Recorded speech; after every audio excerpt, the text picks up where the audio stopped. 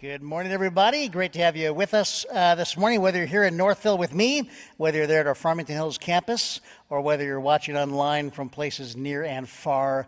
Glad you're here. And whether you're new to Ward Church or have been here a long time, I want you to know a couple of things. First of all, God loves you, and I love you too. Last week, we talked a bit about the mission of Ward Church, leading generations to live and love like Jesus. 8 words that describe the purpose, the very reason this church, Ward Church, exists. Now, every church has a mission statement, and the way that particular church carries out its mission statement will depend upon its values. Now, every church that follows Jesus has similar values, of course. We're all following the same guy. Every church in the world that follows Jesus can have similar values, and yet each church is unique. Each church has its own unique strengths and its own unique personality and history and location. And so the values will be nuanced for that particular local church and its expression. Our facilitator in our mission values process a few years ago told us, don't list in your value statement things that every church would say. And don't confuse your statement of faith with your list of values. He told us, don't put in your list of values things like Jesus and the Bible. Now, obviously, Jesus and the Bible are of paramount importance, and every church needs a clearly articulated statement about what it believes about Jesus and the Bible, and those statements go in your statement of faith. Your values tell people what is unique about a particular church. So we looked at the history of our church and met with members and attendees. And in order to hit the list of values that we were going to identify, it had to meet 3 requirements. It had to be rooted in the history of our church. We're looking back over 67 years as a congregation together. It had to be present in the membership of the church right now. We weren't looking for aspired or hoped for values. We were trying to draw out what the values already are in our membership, and it had to be desired for the future. So if there was a value in the past and the present that wasn't desired for the future, that value didn't make the list. And we had multiple meetings where people wrote on sticky notes words that might communicate what they believe our church values. And they put these sticky notes up on the board. And there were hundreds of different words used to express what people felt were our values that drawn from the scriptures. And our leaders were able to coalesce the list, look at the overlapping themes, and identify 5 big values rooted in our history, present in our membership, and desired for our future, similar to what other churches might say, but also we think distinctives of this particular location of God's church. And this is what we're going to talk about today. And I'll be assisted today by Assistant Pastor Terence Gray and Adult Ministries, a young adult director, Jenni Neighbour, and they're going to help me as we go through these 5 values. And I think you'll find these 5 big values are really helpful in identifying a church's priorities, in helping a church make decisions, in helping a church be guided on what to do as a body, as a church. But you're also going to find these values are very helpful to any individual who wants to live and love like Jesus. Each church value has a corresponding measure, and that statement is what that value would look like if it were lived out in the life of a person, of an individual. And you're going to see this list can be used as a spiritual discipline to help drive spiritual growth for you. So let's get started. Let me invite Terence and Jenni forward to join me here, and we're off with our very first value, and Terence is going to lead us in that.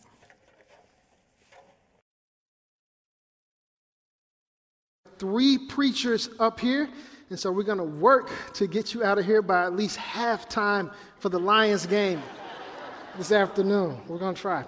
So I have the privilege of talking about global reach. Let's look at global reach. We share God's heart for all nations, including the nations in our own neighborhoods. The work of justice and mercy starts here at home, but extends near and far. We desire to be people through whom God will bless all nations. All of these values start with the heart of God. And global reach definitely is a value that begins with God's heart for the nations. If you want to understand God's heart for the nations, look no further than the first book of the Bible in Genesis. The Lord says this to a man named Abram. He says, go from your country, your people. That means leaving your comfort and your father's household to the land I will show you. I will make you into a great nation, and I will bless you.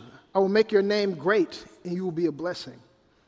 I will bless those who bless you, and whoever curses you, I will curse. And all peoples on the earth will be blessed through you. From the beginning of time, God has had it on his heart to get a blessing to the nations, to extend the good news of the gospel of Jesus Christ to the nations. That wasn't a backup plan. That was the original plan. God created all of the nations, and he has it on his heart to reach all of the nations. Global reach begins with a global God who loves all nations.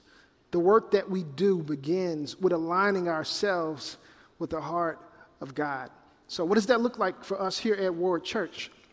That means that we go across the street, and we go across the hallway, and we go across the city and suburban line. We go across 8 Mile Road because we follow a God who went from heaven to earth and died on a cross for us. And we decided years ago that global reach would look like this for us. It says that I, as a member of Ward Church, I cross barriers, racial, cultural, social, economic, to bless people near and far. That means we go across those barriers. That means we don't just watch from across the street. That means we actually go across the street. We don't just watch on the news at what's happening.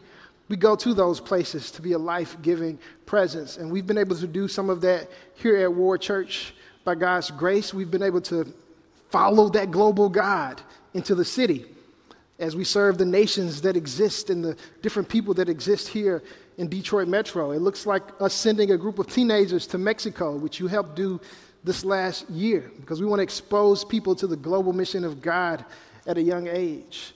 And so that's what it means to be a member of Ward Church. We follow our God in his global cause, and we cross barriers. But how many people know that crossing barriers is not easy? A barrier is, well, a barrier. It's a structure that is put up to defend. Sometimes barriers were put in place long before you and I were born. Maybe there are barriers in place that you and I didn't even build. Maybe those barriers are invisible and we can't even see them, but God still calls us to cross those barriers. Let's look at a definition of the word barrier. A barrier is a fence or other obstacle that prevents movement or access, a natural formation or structure that prevents or hinders movement or action. It can be difficult sometimes to cross barriers. So we don't want to make it sound easy, but we want to encourage you and share a few ways that maybe God can use you to cross barriers. Number one is to pray.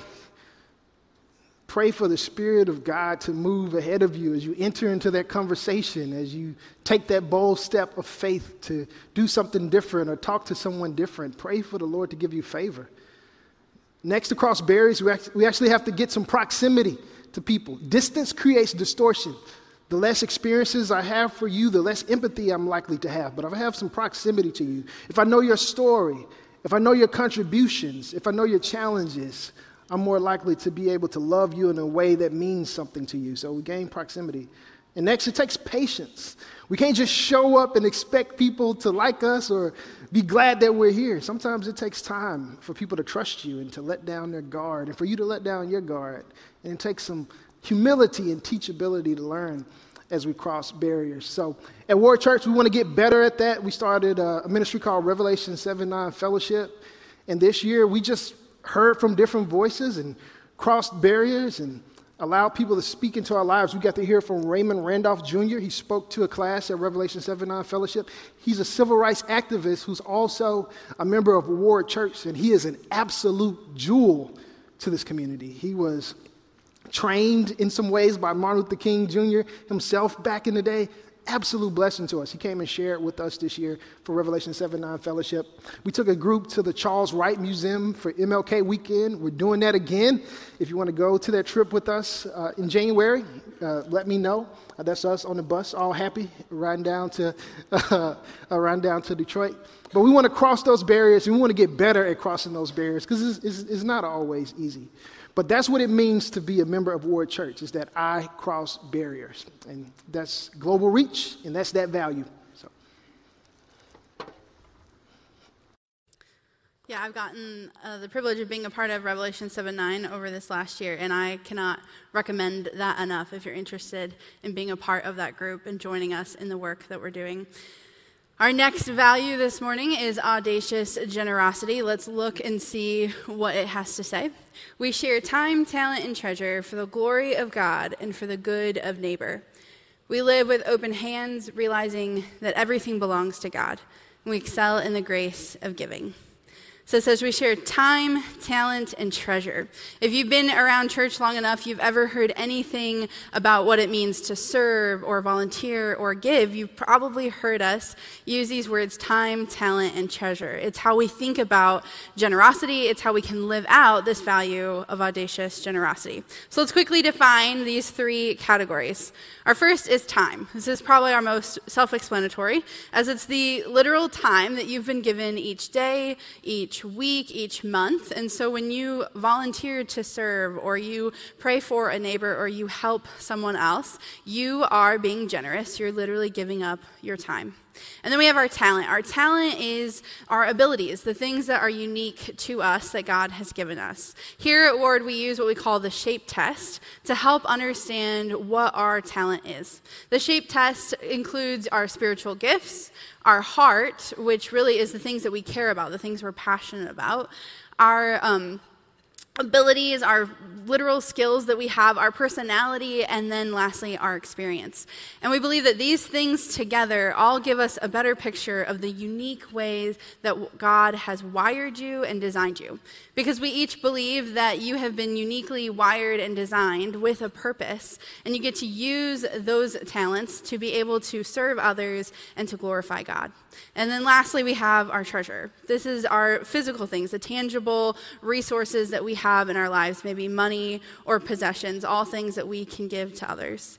And so to live in audacious generosity is to be open-handed with our time, our talent, and our treasure. We're going to look at two verses quickly to get an idea of what Scripture says about generosity.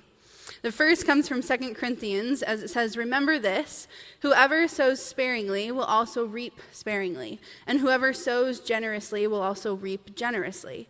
Each of you should give what you have decided in your heart to give, not reluctantly or under compulsion, for God loves a cheerful giver. And God is able to bless you abundantly, so that in all things at all times, having all that you need, you will abound in every good work." Paul reminds us here of the posture with which we approach generosity.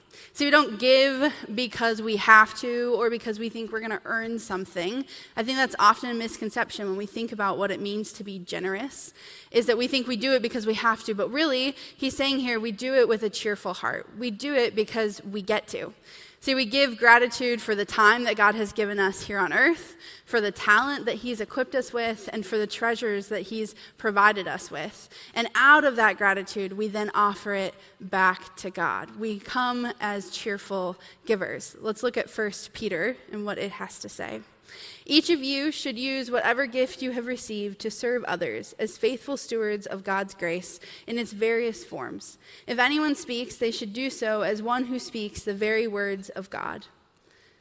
If anyone serves, they should do so with the strength God provides, so that in all things God may be praised through Jesus Christ." So your generosity is ultimately about bringing praise and glory back to God and to bring good to others. And this reminds us again that we have been given these things from God. All of these things are gifts that we then get to give to others. So we live with open hands. So what does it mean then to be generous? Well, let's look at the measure. It says, "I am generous with my money, abilities, and time within and beyond the church." Once again, time, talent, and treasure.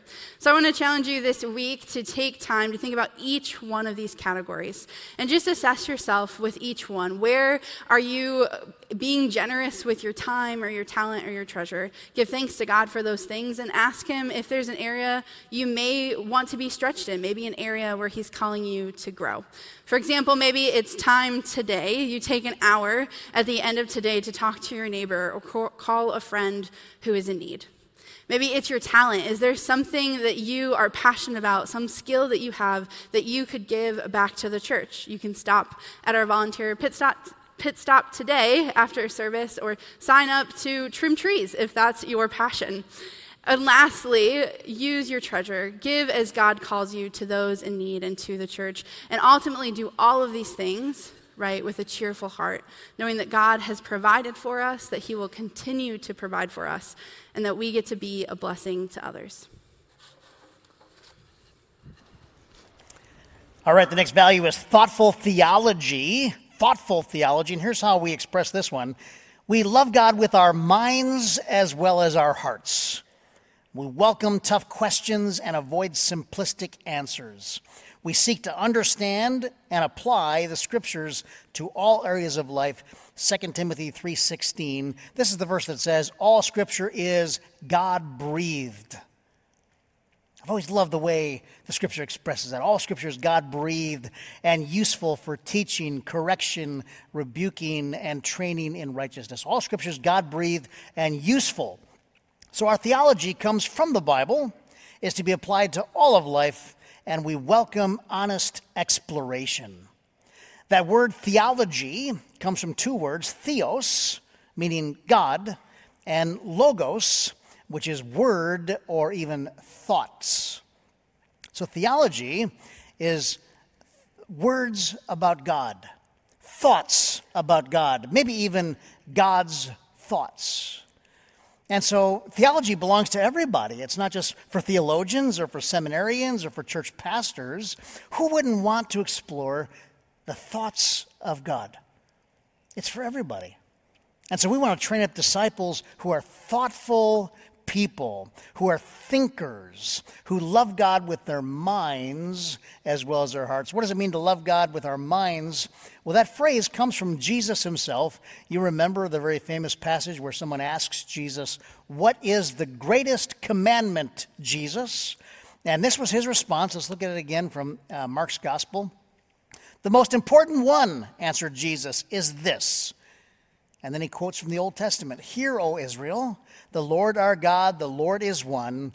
Love the Lord your God with all your heart and with all your soul and with all your mind and with all your strength." Now again, Jesus is not being completely original here. He is quoting from the Old Testament, as he often did. And I want you to see the line that Jesus is quoting from its original place in Deuteronomy. This is what Jesus was quoting. "Hear, O Israel." Hear, O Israel, in Hebrew, that's Shema. And sometimes this whole verse would be summarized as the Shema. This is the Shema that people would memorize. "Hear, O Israel, Shema. The Lord our God, the Lord is one. Love the Lord your God with all your heart and with all your soul and with all your strength." Did you notice what Jesus added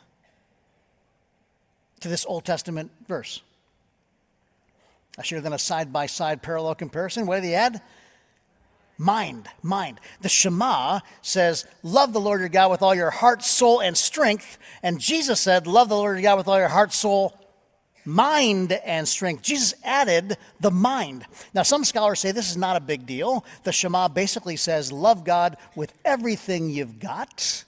And Jesus basically said, love God with everything you've got. Other scholars say, no, this is a big deal. You don't change the Shema.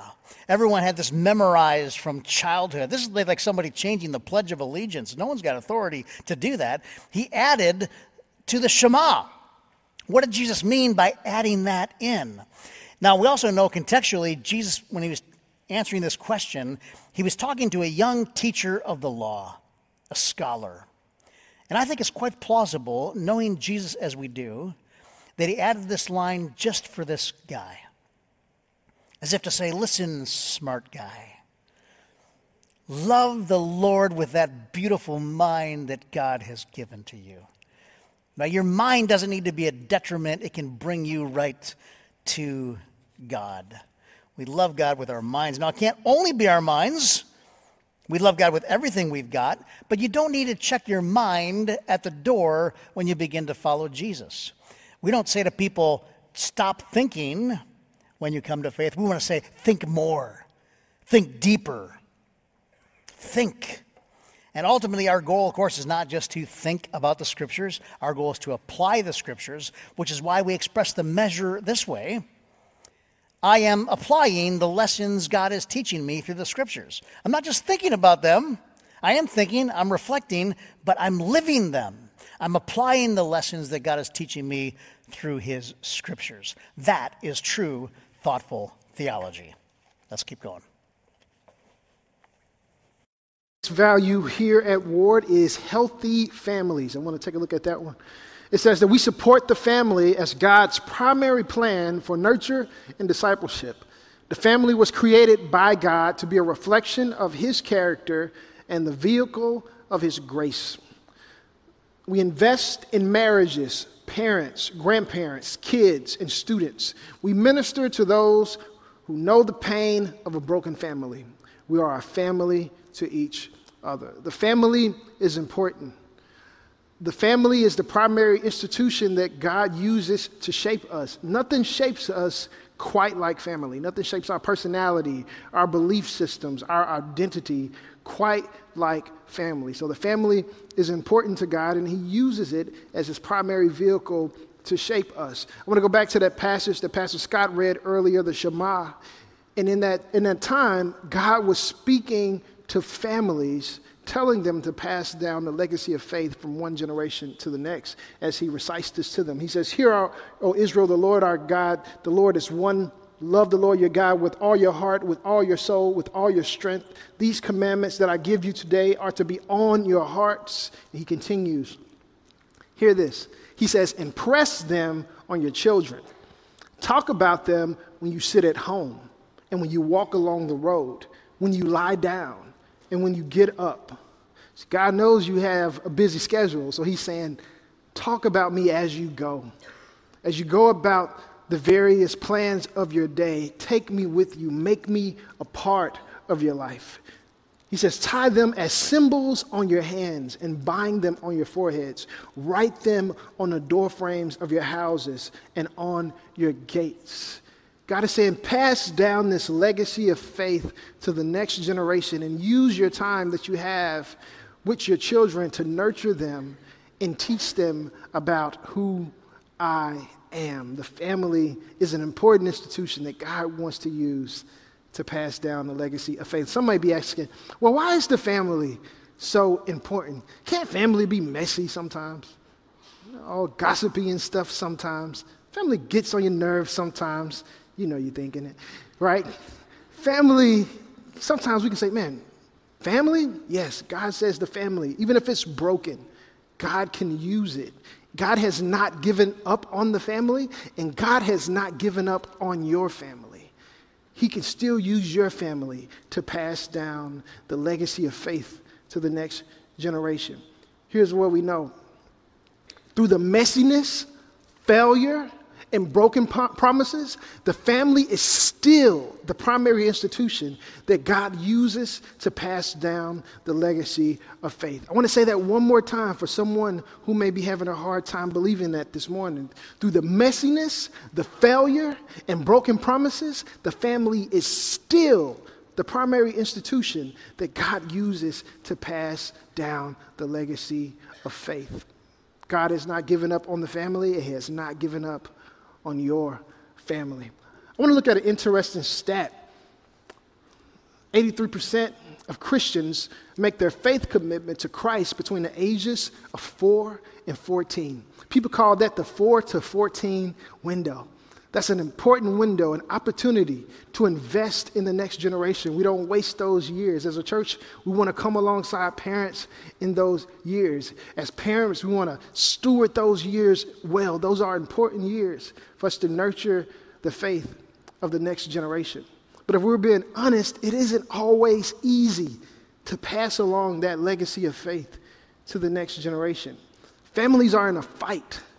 We're up against a lot. We're dealing with financial strain, marital strain, health issues, you name it. There are a lot of things. A busy schedule, all of the activities. How are we to do this? And the strategy that we employ here at Ward is called the Orange Strategy. And we simply believe that 2 influences are better than 1. The yellow represents the church, which is the light of the world. And the red represents the family, which is the heart.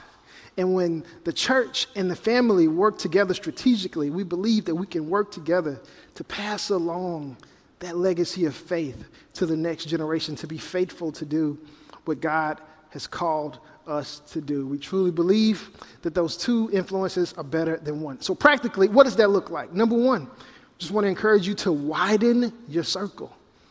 You can't do it alone. You weren't meant to do it alone. When God was giving the Shema and speaking to Israel, he was speaking to the village. How many people have heard the adage, it takes a village to raise a child, right? And so widen your circle. Bring other people along with you. Allow someone else to mentor or invest in your kid, someone that you can trust. Allow others to pour into them as well. And then likewise, return the favor. Show up for somebody else's kid and somebody else's family. Volunteer, maybe with our children's or nursery. Or watch somebody's kid on a Friday night so they can go on a date. I'm telling you, that's a big deal, especially when you have little ones. So we can be a blessing to families that way as we widen our circle. Invest in a kid. Empower a kid. Give a kid something to do. I heard somebody say, a kid won't feel important until you give them something important to do. That's why I love to see our kids operating the cameras and operating back there with the sound and audio and video ministry and serving in various capacities. You build a kid up and help them to see themselves as a part of God's mission as you give them something to do. And so we widen our circles, we invest in the next generation, and we empower the next generation. And that's how we hope to build healthy families together. All right, our final value today is extra mile hospitality. I don't know about you, the first time I ever heard extra mile hospitality as our value, I thought immediately of our guest services team. Maybe greeters come to mind, or we have an awesome shuttle team. I think of Gail, who sits at the sanctuary door, welcomes me in each morning on Sundays. It's really easy to think about extra mile hospitality as our guest services team. And while they are a crucial part of what we do here on Sunday mornings for extra mile hospitality, it's just a small part of what we can do all week. Let's look at the value. As it reads, we welcome everyone as an honored guest, taking our role as hosts seriously. We go the extra mile to let our guests know that they are not just welcome, but wanted. But here's the rest of the week part. The hospitality is not just for the first-time visitors on Sunday morning, but permeates all relationships and extends beyond our walls. Extra mile hospitality can start with a smile, but it goes so much further as it can come out in every day of our week. We welcome people as honored guests, and I love how it says we make sure that they don't just feel welcomed, but they feel wanted. And as I reflected on this value and what it means, it's reminded me of the 3 B's that we use in family ministries. Our goal in family ministries is to create a lasting faith through all the people that we disciple, from infant up to young adults. And we believe that happens when people belong, believe, and become. They belong to the church family, to God's kingdom. They believe as they get to engage with Scripture, and they become as they have real experiences of what it means to live and love like Jesus today. We use these 3 B's to shape everything that we do, from our programs to the ways that we approach our ministry. And I think of extra mile hospitality as really belonging. It's belonging to the kingdom of God, and it's bringing other people into that kingdom. It's coming alongside others so they don't just feel welcomed, but they also feel wanted. It starts with a smile, but it ends as we welcome people to the table of God's kingdom. So, what does it look like to live that out? Well, I think it's belonging and knowing, and here's why. We see it in Romans 15:7, as it says, "Accept one another then, just as Christ accepted you, in order to bring praise to God." So, extra mile hospitality is really accepting others as Christ has accepted you. Because we think about it, Jesus has modeled for us the greatest hospitality we could ever receive, as he's pursued us, accepted us, loved us at our worst, and welcomed us in as sons and daughters, co-heirs of Christ. That is extra mile hospitality. And it's now our gift and our pleasure in this life to be able to extend that hospitality now to everyone that we come across. Starts in here, but it's not just in here. It's in our workplace, in our neighborhoods, in our schools. It's everyone that we meet. We get to extend the same hospitality that Christ has given to us. And so I want to challenge you this fall, as our church is focusing on the theme of connection, to really live out this value of extra mile hospitality. Get to know the people around you in pews. I sit by the same people every single Sunday, and so my current challenge for myself now is to reach out and to say good morning, to get to know them. I would encourage you to know the people that you worship with, to know the people that you live next to. And my biggest challenge for you is to host a small group this fall. If you're not ready to host, get connected to a small group this fall.